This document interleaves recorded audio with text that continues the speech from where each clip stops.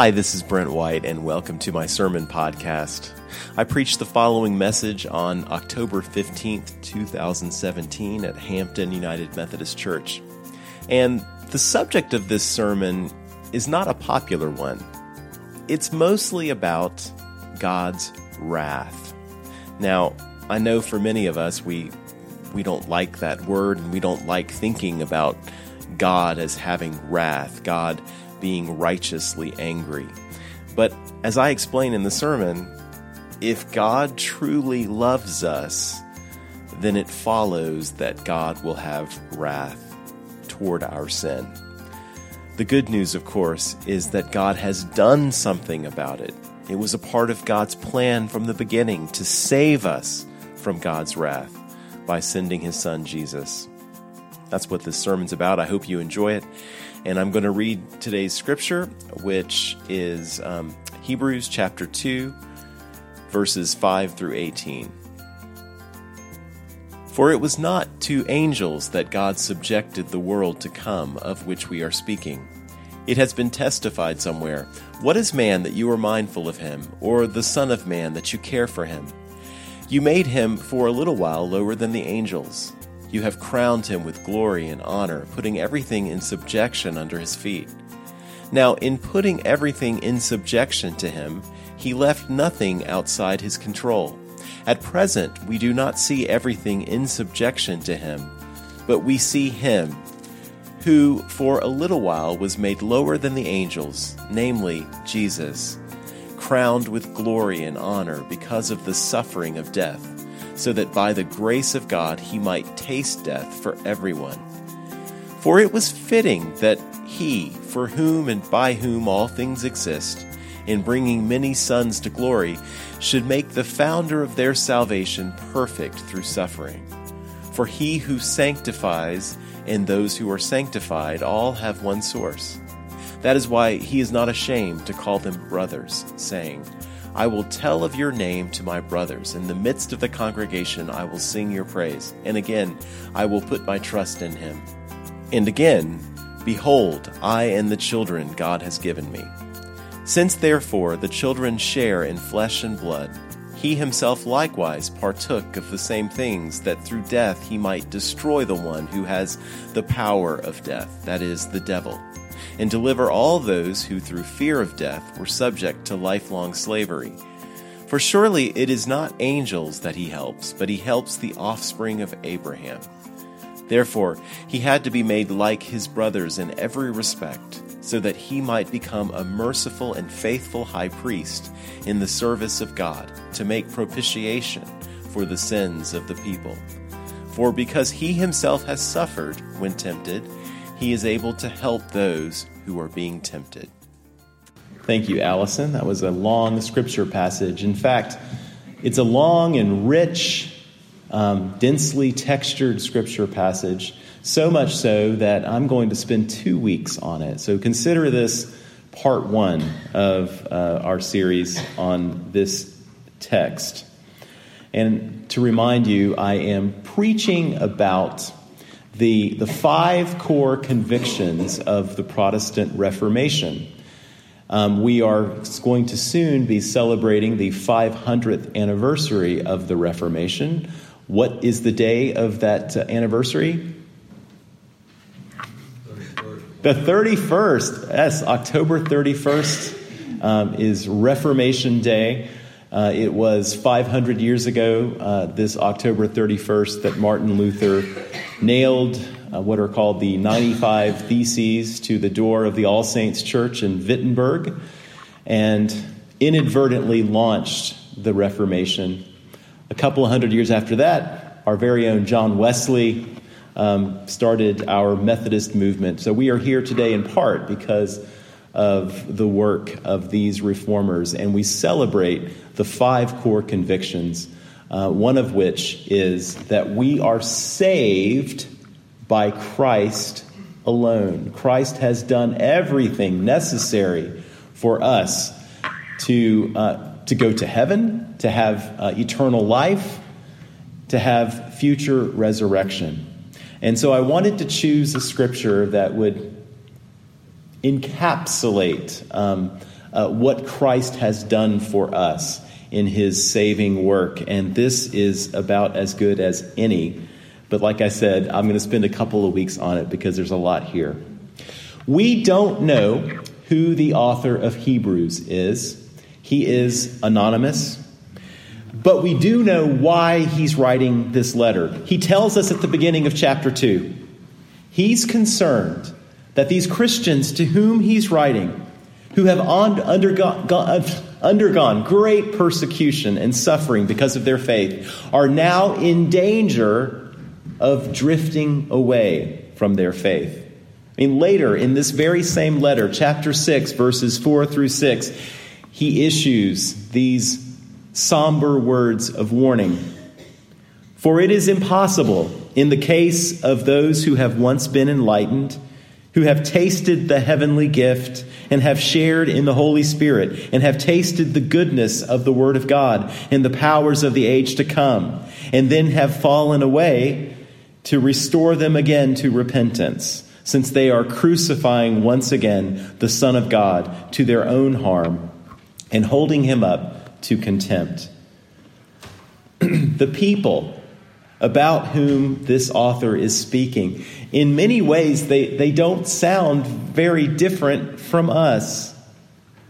They had once been enlightened like us. They had tasted the heavenly gift of salvation like us. Like most of us, they were genuine Christian believers, but they drifted away. They fell away from the faith. And now they're lost. And it sounds like they've passed some kind of point of no return and are beyond hope. Could this happen to us if we drift away? Although we Methodists share so much in common with our fellow Protestant Christians, there are some non-essential doctrines about which we disagree. We disagree with Presbyterians and many Baptists on the doctrine of eternal security, sometimes called perseverance of the saints, sometimes referred to as once saved, always saved. We Wesleyan Christians, by contrast, believe that backsliding from the faith is possible. That it's possible even after we receive this gift of salvation, after we're justified, after we're born again, after we receive the gift of the Spirit, that we can lose our salvation. I don't believe that it happens easily. I hope it doesn't happen often. And I believe that if we are genuine Christian believers, the Holy Spirit himself, as Romans 8 says, testifies with our spirit that we are children of God. So we can have confidence and assurance that we are saved. We ought to have that by all means. But I'm afraid that I would be guilty of pastoral malpractice if I failed to warn you of the danger that we face. Don't drift away, the author of Hebrews says. Your very soul is at stake. How do we avoid drifting away? Well, that's the question that the author of Hebrews wants to answer today. By paying much closer attention to what we have heard. And what exactly have we heard? We've heard the gospel of Jesus Christ, which the author summarizes for us very nicely in today's scripture. He reminds us of what Christ has accomplished for us and how Christ has accomplished it. And I hope you'll agree after hearing this message that Christ has done everything necessary for us to be saved. There's not one single thing that any of us can add to what Christ has already done for us, and it's on the basis of Jesus Christ and Christ alone that any of us are saved. This is good news. This is the best news of all. The author begins by quoting Psalm 8. What is man that you are mindful of him, or the son of man that you care for him? You made him for a little while lower than the angels. You have crowned him with glory and honor, putting everything in subjection under his feet.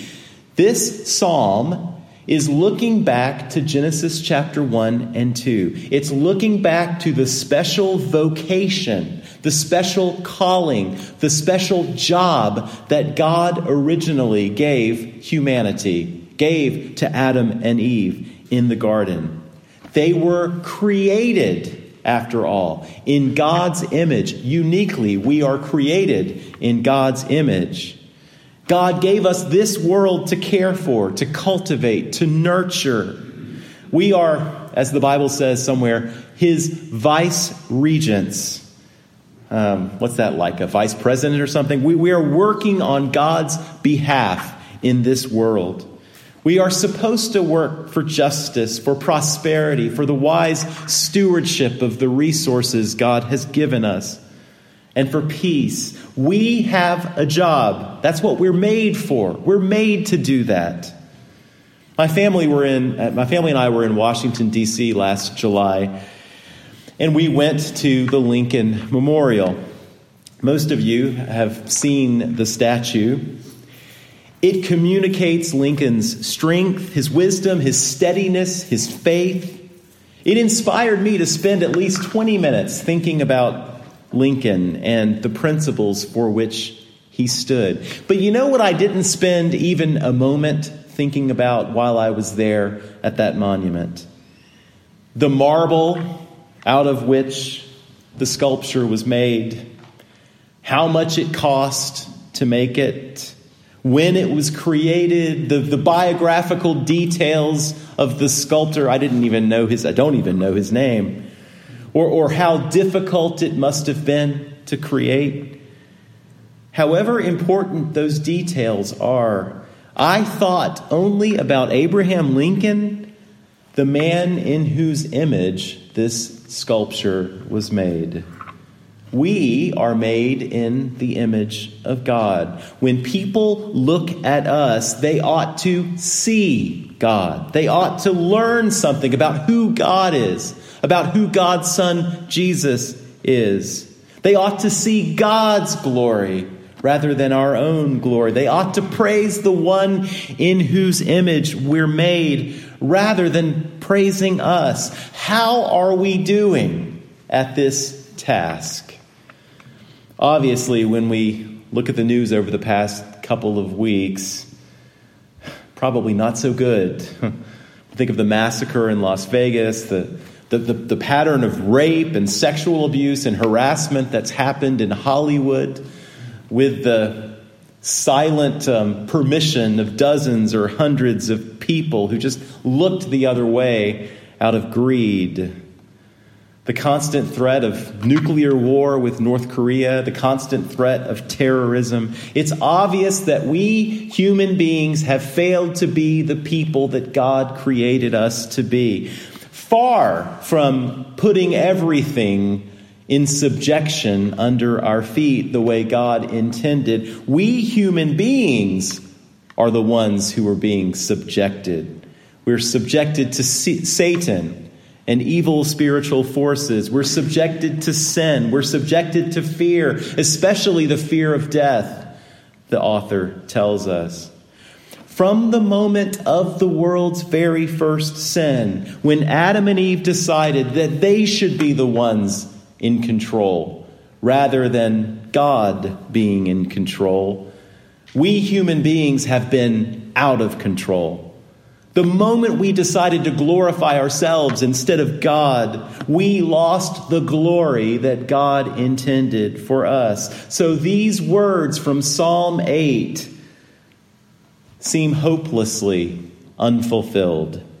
This is what the author of Hebrews points out in verse 8. At present, we do not see everything in subjection to him. Him meaning humanity in general, mankind in general. But, the author says, you know what we do see? We see Jesus. Verse 10 calls Jesus the founder of our salvation. Other translations translate it as pioneer, the perfect leader. One Bible scholar says that we should translate that word as champion. Champion has a special meaning in the ancient world. A champion was a military leader who represented his nation in a war against another nation's champion. So the best example of this I can think of is David and Goliath in the Old Testament. Goliath was the champion of the Philistines. And the idea was, go back and look at this story in 1 Samuel. Goliath was looking for someone from Israel to fight. He was looking for Israel's champion. The two of them would fight it out, and the winner of their battle would win the war, right? So if Goliath won for the Philistines, then the Philistines would automatically have won the war. It would save a lot of bloodshed, right? You just kill one person instead of killing thousands of people, including civilians. I mean, I'm not saying, I don't know. There's something to it, I suppose. But Goliath is looking for a champion from Israel, but no one in Israel is brave enough to do it, of course, until David steps to the plate. And of course, David wins his battle over Goliath. David represents Israel. And through David's victory, the whole nation, the whole people of God win a victory. He represents all of Israel. He wins a war for his people. In the same way, Jesus, the author says, is humanity's champion. He represents us sinners. He does for us sinners what we are unable to do for ourselves, what Adam and Eve were unable to do in Genesis 1 and 2. Jesus lives a life of perfect obedience to God that we ourselves were unable to live. We failed miserably. Jesus did it for us, and Jesus succeeded. But not only that, the author of Hebrews tells us in verse 9 that Jesus tasted death for everyone. Later, in verse 17, he makes a similar point when he says that Jesus is our merciful and patient high priest in the service of God, who makes propitiation for the sins of the people. Let me talk about that strange word, propitiation. The Old Testament describes the high priest, and once a year the high priest would go into the tabernacle, later the temple, would go into this small room separated by a thick curtain known as the Holy of Holies. And he would offer a sacrifice. He would sacrifice a goat, and then he would sprinkle that blood on the top of the Ark of the Covenant, known as the mercy seat, to atone for all of the people's sins. This action turned away the wrath of God, the wrath that God has towards sin, towards sinners, and it makes forgiveness possible. This turning away of God's wrath is what this word propitiation means. I've often said in sermons that sin is the biggest problem that any of us faces in this world, and that's true, but it's true because what our sin does to God and how it kindles God's wrath toward us. God is righteously angry because of sin, and something needs to be done to turn away God's wrath.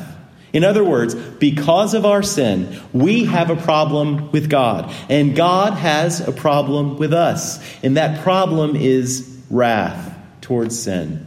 And I get it. There is nothing I could talk about that's probably less popular than talking about God's wrath in this day and age. God is love, the Bible tells us. And if that's the case, then we sometimes mistakenly believe that God's love is at odds with God's wrath. If God is loving, he wouldn't have wrath, we think. Earlier this year, there was a church, an Episcopal church in Sandy Springs, that was called the Episcopal Church of the Atonement. But they decided they needed to change their name, and a newspaper article describes why. Let me read from it. In Christian theology, atonement refers to Jesus suffering on the cross for all of humanity's sins. The ministers at the church call that a dark interpretation and would rather have the revived church focus on love and community. Do you see what the ministers have done there? They've pitted God's love against God's wrath. If God is love, let's focus on God's love. If God is loving, then he won't have wrath. The article quotes the church's vicar. I think the doctrine of atonement is just too dark. He added that some of his Candler School students say that the name atonement is off-putting. Sometimes a rebranding is necessary, he says. Candler School students, bless their hearts. I say that as a Candler School graduate myself. But they are right about one thing. Atonement is dark because it deals with sin and wrath, which is incredibly ugly and unpleasant. But atonement is also mostly about God's love. It's the greatest word in the world as far as I'm concerned. It's filled with light. I mean, it literally was a word that English translators invented back in the 16th century to describe our reconciled relationship with God. It's at one meant. At one meant. It's how we become at one with God. It's a little dark, but it's mostly bright light. Consider this. Didn't it make you angry 2 weeks ago when you heard about what happened in Las Vegas, when you considered that this sniper in this hotel tower could just take the lives of 58 men, women, and children, just like that? Men, women, and children who aren't so different from any of us. Men, women, and children who were just out enjoying themselves. There's nothing wrong with that. They were doing nothing to deserve what happened to them. And this man kills them for no reason. Didn't that make you angry? You're not angry about that because you're unloving, because you're unfeeling, because you're uncaring. The very opposite. You're angry because of your love. You're angry because of your sense of justice. You're angry because of your compassion. Your anger goes hand in hand with your love. You think of the lives of these people who, through no fault of their own, were killed, and you think, this is deeply unjust. Something must be done to make this right. You feel this way because of love. And if you want a loving God, you also want, whether you realize it or not, a God who has wrath towards sin and evil. A God who punishes it, who holds perpetrators accountable for it, and who sees to it that justice is fully and finally done. The alternative is unthinkable. That God could look at all this sin and evil in the world and think, this isn't that big of a deal. Are you kidding me? Sin and evil are the biggest deals, the Bible says, again and again. And they must be punished. And they will be punished. Sin is going to be punished either through Jesus on the cross or through us in hell for eternity. The choice, as Scripture makes clear, is ours. A couple of years ago, there was a controversy involving, this very topic of wrath that involved the Presbyterian Church USA denomination. They wanted to include this very fine contemporary hymn called In Christ Alone in their newly revised hymnal.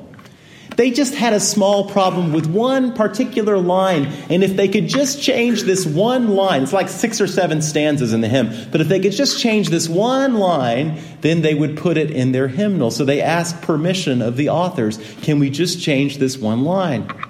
And this line is found in a stanza that reads as follows. Till on that cross, as Jesus died, the wrath of God was satisfied. For every sin on him was laid. Here in the death of Christ I live. Does that sound too dark for you? The offending line for these Presbyterians was, the wrath of God is satisfied. They wanted to change the line to, the love of God is magnified. So they asked permission of the authors, and the authors said, no. And good for them, I say. Of course, the love of God is magnified on the cross. That's true. But how is it magnified? It's magnified because Christ alone, willingly and out of love, bore our sin and suffered God's wrath in our place so that we wouldn't have to. That's the greatest demonstration of love the world has ever seen. By all means, the love of God was magnified, but the cross demonstrates God's love because of the way that God uses it to rescue us from God's wrath. If God's wrath isn't the problem, then the cross doesn't demonstrate love at all. It would be like, suppose your house was on fire. Now, fortunately, you, your loved ones, your pets, they're all outside the house. The firemen are on their way. Everything's great. I mean, the insurance will take care of what you lose. So the point is, like, what if your house is on fire, everyone's safe, and I say to you, I want to demonstrate how much I love you. And then I run into that burning building and I die. How on earth would that demonstrate any love? My death would be pointless. Now, suppose your house is on fire, except this time, one of your children is in the house. And I run in, I don't stop to talk to you. I just run into that building and rescue your child at the risk of my life. And even in the process of rescuing that child, I end up dying. In fact, there was really no alternative. I had to choose either my life or the child's life, and I chose the child's life. Now, in that scenario, have I demonstrated love for you and your child? Yes, of course. That's precisely what the cross is analogous to. The cross only demonstrates God's love because of the way that God himself, in the person of his son Jesus, rescues us. And rescues us from something far worse than simply a burning building. It rescues us from God's wrath and an eternity in hell. So the author of Hebrews compares Jesus to the high priest in the Old Testament. Except instead of offering the blood of an animal, he offers his own blood. And unlike the sacrificial system of the Old Testament, Christ's blood provides forgiveness for all of our sins, past, present, and future. No matter how serious those sins are, forgiveness is available to everyone because of what Christ has done. Let me close with this. And again, I'm going to say more about this next time. There's so much here. Let me look at verses 14 and 15. I talked about how Jesus was our champion in doing what needed to be done to turn away God's wrath. Listen to what else our champion does for us. Since, therefore, the children share in flesh and blood, he himself likewise partook of the same things, that through death he might destroy the one who has the power of death, that is, the devil, and deliver all those who through fear of death were subject to lifelong slavery. So Jesus Christ, our champion, defeated Satan. Now, Satan, of course, is still alive and well and active in the world. God has granted him a constrained amount of power. But because of Christ's life, death, and resurrection, even Satan knows that his days are numbered. And when Christ returns, he will be fully and finally defeated. But we get to share in a little bit of this victory in the here and now. Because for those of us who are united with Christ in faith, guess what? We no longer have to fear death. And the author of Hebrews says this is Satan's main tool to use against us, our fear of death. What happens after I die? How can I know I'm saved? I mean, what do I need to do in order to be saved? If you watch any TV show or movie that deals with this question, the answer that they always give is, you have to be good enough, right? I mean, you ask most Americans, surveys show that even many Americans who identify as Christians will say the same thing. If you're good enough, of course you'll go to heaven. But that answer, if you think about it, which sounds very inclusive, actually ends up being kind of exclusive. Because how good is good enough, right? How do I know that I've been good enough? How can you live your life with any kind of peace if you really take seriously God and heaven? How can you live your life never quite knowing if you are good enough? Am I as good as Mother Teresa? I mean, yeah, probably not, right? Is she the standard? Is Billy Graham the standard? Is Osama bin Laden the standard? I mean, what are the rules here? And yet the message we constantly get is, be good enough. Just be good enough. Don't worry about it. The devil loves to make us think that. But the gospel, the real gospel, as opposed to this phony kind of gospel that says be good enough, the real gospel is you don't have to be good enough. God loves you and accepts you and saves you through faith in his son, Jesus Christ, because of what Christ has done on the cross and through his resurrection, in spite of the fact that you're not good enough. All of your sins, past, present, future, forgiven. Christ has paid the penalty for them. All you have to do is receive the gift. Just hold out your hands in faith and receive the gift. He's done it all for you. Amen? And that's the best news of all. And I hope that inspires us. Almighty God, despite the presence of phony gospels in the world that tell us to be good enough, and we'll go to heaven, your gospel, the true gospel, is actually much, much better, much more reassuring. I pray for anyone right now who has never held out his hands in faith to receive this gift of eternal life that you give us. May they do so even today. Thanks for listening. If you're on the south side of Atlanta on Sunday morning, I want you to know that you are welcome to come and worship with us at Hampton United Methodist Church. We're on West Main Street, right in downtown Hampton. We have 2 worship services. We have a 9 o'clock acoustic contemporary service and a more traditional service at 11. Hope to see you there.